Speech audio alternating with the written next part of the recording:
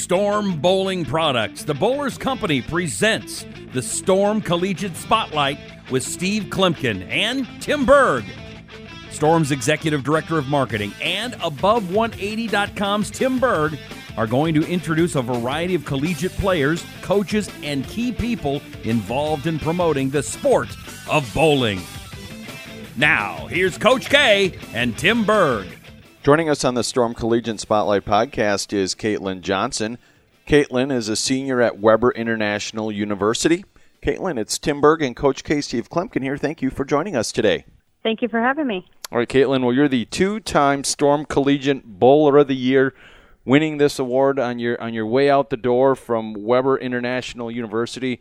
What does it mean to win this award twice and then react to just the craziness of the end of the bowling season for you guys on the college side of things? It means so much to me. Honestly, getting it my sophomore year was the first time in Weber history for any of the Weber bowlers to get it, and that's saying a lot with the people that were in the Weber program before me, Verity, Daria, Diana, Gary Falker. There's so many that you can name off, and I was the first person to actually receive this award. And then not only do it once, but then the next year Matt Russo does it, and then I get to do it again. And Tom Hankey with me this year. So it is absolutely amazing to see the success that is going on within the Weber program, and it means a lot.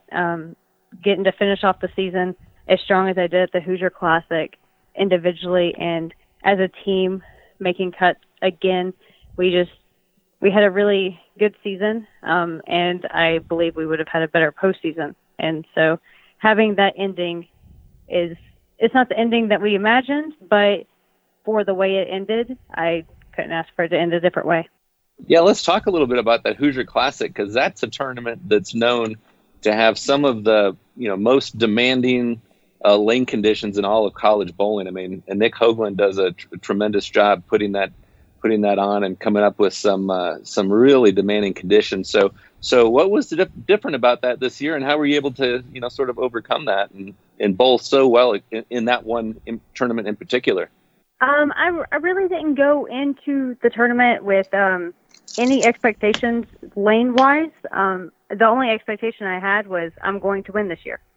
And I said that all week long at Kegel. I was going around Kegel telling everyone, JJ, Andro, Christus, I was telling literally everyone that I was going to win this year at the Hoosier. And that was the only expectation I had, just bowl the best that I could bowl.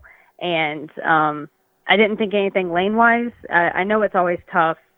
The averages really aren't that high typically at the Hoosier. And this year, I don't know what Nick did different, but it was extremely high scoring on both the men's and the women's side. Maddie Brandis bowled absolutely amazing. She's from Robert Morris. She bowled 242 average, and she ended up winning, and I had a 235 average. So it's like, okay, I mean, I averaged 235. I can't ask for much more than that. That was the highest average that I ever had in college in one tournament, and I can't ask for much more than that. Maddie just bowled absolutely amazing the whole day. So that was a very interesting turn of events, especially bowling at night. The girls always bowl till midnight, 1 a.m., and we're always exhausted, and then we have to get up the next morning and do it all over again. But that's one of my favorite tournaments of the year, and getting to finish my collegiate career on that note was definitely good for me. So you were the runner up there, but you still averaged 55 pins above the field. And you did that in other tournaments too. That's just an amazing number to look at. How do you how does that happen? I don't know.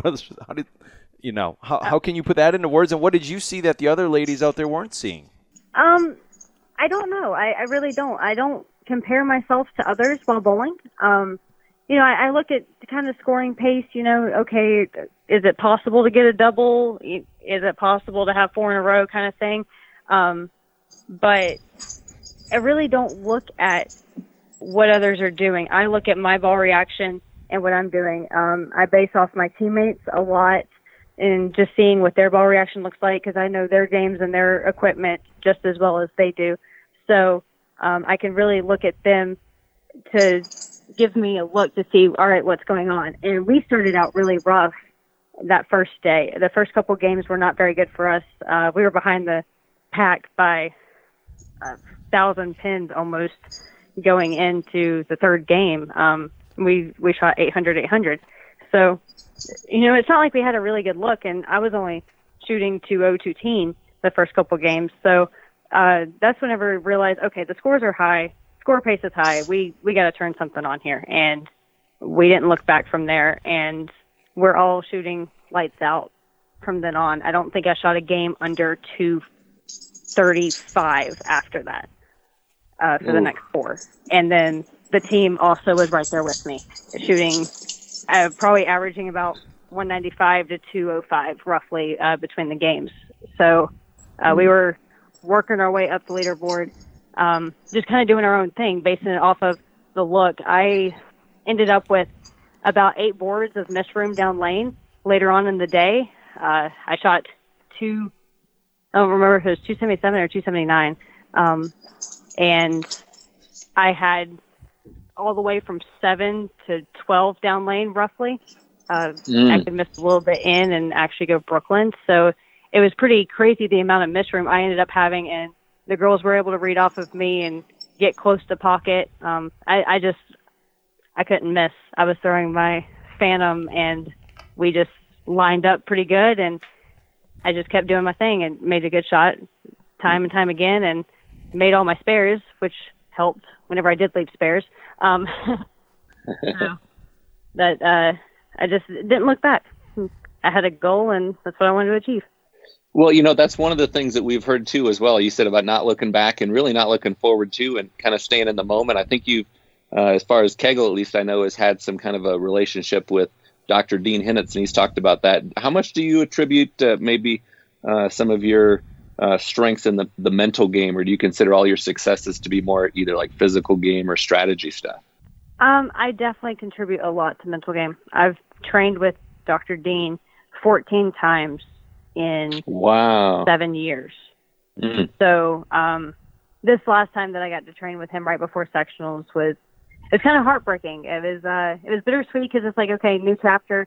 But again, I don't know if I'll ever get to work with him again in a setting like that. So it was kind of bittersweet for me. But we shared a tear or two after, we had the whole day together with the team, and I went up to him and I was like, I don't know when I'll see you next, but it's been a pleasure working with you. So 14 times working with him since I think I was 14 the first time that I worked with him, and he has completely shaped me mentally as a bowler, no doubt about it. Between him, the coaches at Kegel, they share very similar ideology as he does. So they share the same thought process. And so, even if Dr. Dean isn't there, they're still kind of on that Dr. Dean page as well. And so we've working with them has been what has made me the bowler that I am, being able to, stay in the moment, stay present, not let, a bad break here or there get to me. I know I went on like a 10-pin rampage at the Hoosier, and I was like, okay, I know my ball's not going through the pins the right way. What can I do to fix it? I never got frustrated. I never got mad at the situation. I was just focusing on, all right, how do I get my ball to go through the pins the right way without over-adjusting? So really working with them has got me to the point where I can think like that and not let the moment become too much. So regarding mental game and everything you learned from Dr. Dean, how are you able to take some of that and put it into life learning and using it for your life of what's going on now? Because there's a lot of uncertainties regarding bowling, regarding when things will get back to normal. And I'm sure there's some of the things Dr. Dean has told you, you have to be able to put into back to relative terms and controlling what we control, I guess. But that's one thing I keep hearing is bowlers are antsy to get out there and bowl again, but we don't know. It's an unknown right now. Yeah, definitely. I'm enjoying this time off. It's been a good break. I'm enjoying the moment, even though the moment isn't what I want the moment to be. Like moment right now, I should be in Michigan bowling with my team. But that's not the reality of it. So I'm just enjoying the moment that is given. I want everybody to be safe, and I definitely want to be safe myself, my family. Spending time with my family has been great, even though I'm stuck in Texas and I'm not doing what I want to be doing in Florida with bowling and everything right now. I'm still putting the mindset of staying in the moment and staying present. That's still relevant in my everyday life. I use that no matter what. I actually have a saying that it's not like a tree fell through the house. It's not like you have to uproot your whole life and move on. I guess that's a story for another time as to why I use that reference. But that is something that I use and have used for a long time. And Dr. Dean's really kind of set that into my brain. I got the little Dr. Dean bug in my ear talking all the time. Like, you can only control what you can control, and you can control your reactions and your feelings. And my feelings are, it is what it is. So I'm going to enjoy the time that I have with my family now. And then whenever it's time to go, it's time to go. Hey, final thing I have for you, Caitlin, and we've talked about Dr. Dean as far as being a great mental game coach, but maybe just any other comments or any other thank yous for your other collegiate coaches there. We know Del Warren and Randy Stoughton and Ruben. There's such a great group of talented coaches. Anything else for them you wanted to share? Yes, definitely. The Randy, Ruben, Del, they've all been amazing to me for years. Del was my first coach 8 years ago. Been working with Randy for 6 and Ruben for 4. So they've taken me under their wing and treated me like I'm a daughter to them. And it's amazing the amount of talented coaches that are there. Coach Alex as well, and Coach Rick at Kegel.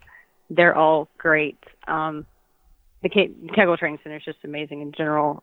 Even the training staff that we have at Weber and the people that we have at Weber that help on the other side of it, not the bowling side, but like the workout side and the logistics side of things. They're amazing to work with, good people. And even other college coaches, across the board. I've become good friends with a lot of college coaches, just seeing them at all the tournaments and stuff, and get to talk to them and kind of, hear their side of things and what they do with their teams. They've supported me and been there for me, even though I'm not with their school. So it's been really amazing, the atmosphere that college has given me, and I wouldn't trade it for the world. Caitlin, what's on the horizon for you moving forward?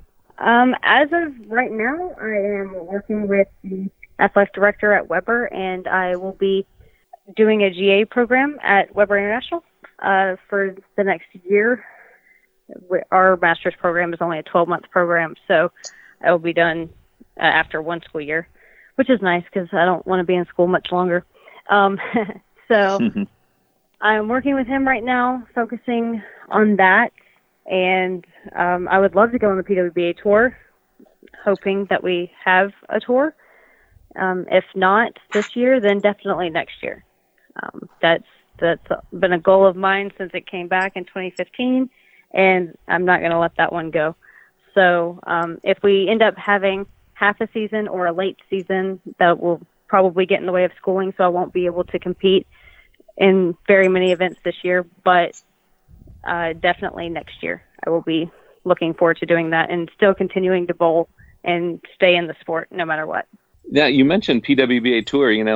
There are not many players who have won the Collegiate Player of the Year once, much less twice. And, a couple of players that have won it twice have gone on to become, PWBA champions like Jazriel Tan, and even the Hall of Famers, too, like Kelly Kulik. What kind of expectations or goals do you set forth for yourself as you do kind of consider that when you're going up against the most elite and really bowling at the highest level? No matter what I do, I always want to be the best me that I can be. So even competing against them, I've bowled a few of the PWBA stops with the ladies, the best in the world, the U.S. Open, the Queens. I've gotten to bowl against a lot of amazing Hall of Famers and head-on-head competition. And even even though I'm bowling them, I'm not really bowling them. So whenever I do go into the tour, it'll be the same mindset of I am there to win no matter what, no matter who I'm bowling against, no matter who's there that week, no matter what the lane conditions are. My goal is to be the best me that I can be, and my goal is to win. I don't like losing at all. So that is definitely something I have mad respect for Kelly Kulik and Jaswal Tan as well, Daria Kovalova. But I still want to go out there and compete and be the best with them. So expectations definitely high. I want to become a PWBA titleist. I want to become Rookie of the Year, Player of the Year at some point. So I have those high expectations, but I have the goal set of I'm just going to be the best me that I can be at any given time. Kaitlin Johnson, two-time 2020 Storm Collegiate Bowler of the Year. Thank you for being here today on the Storm Collegiate Spotlight Podcast. All the best of luck moving forward, and I'm sure we'll be catching you on the PWBA Tour soon once things are back up and running. Thank you so much.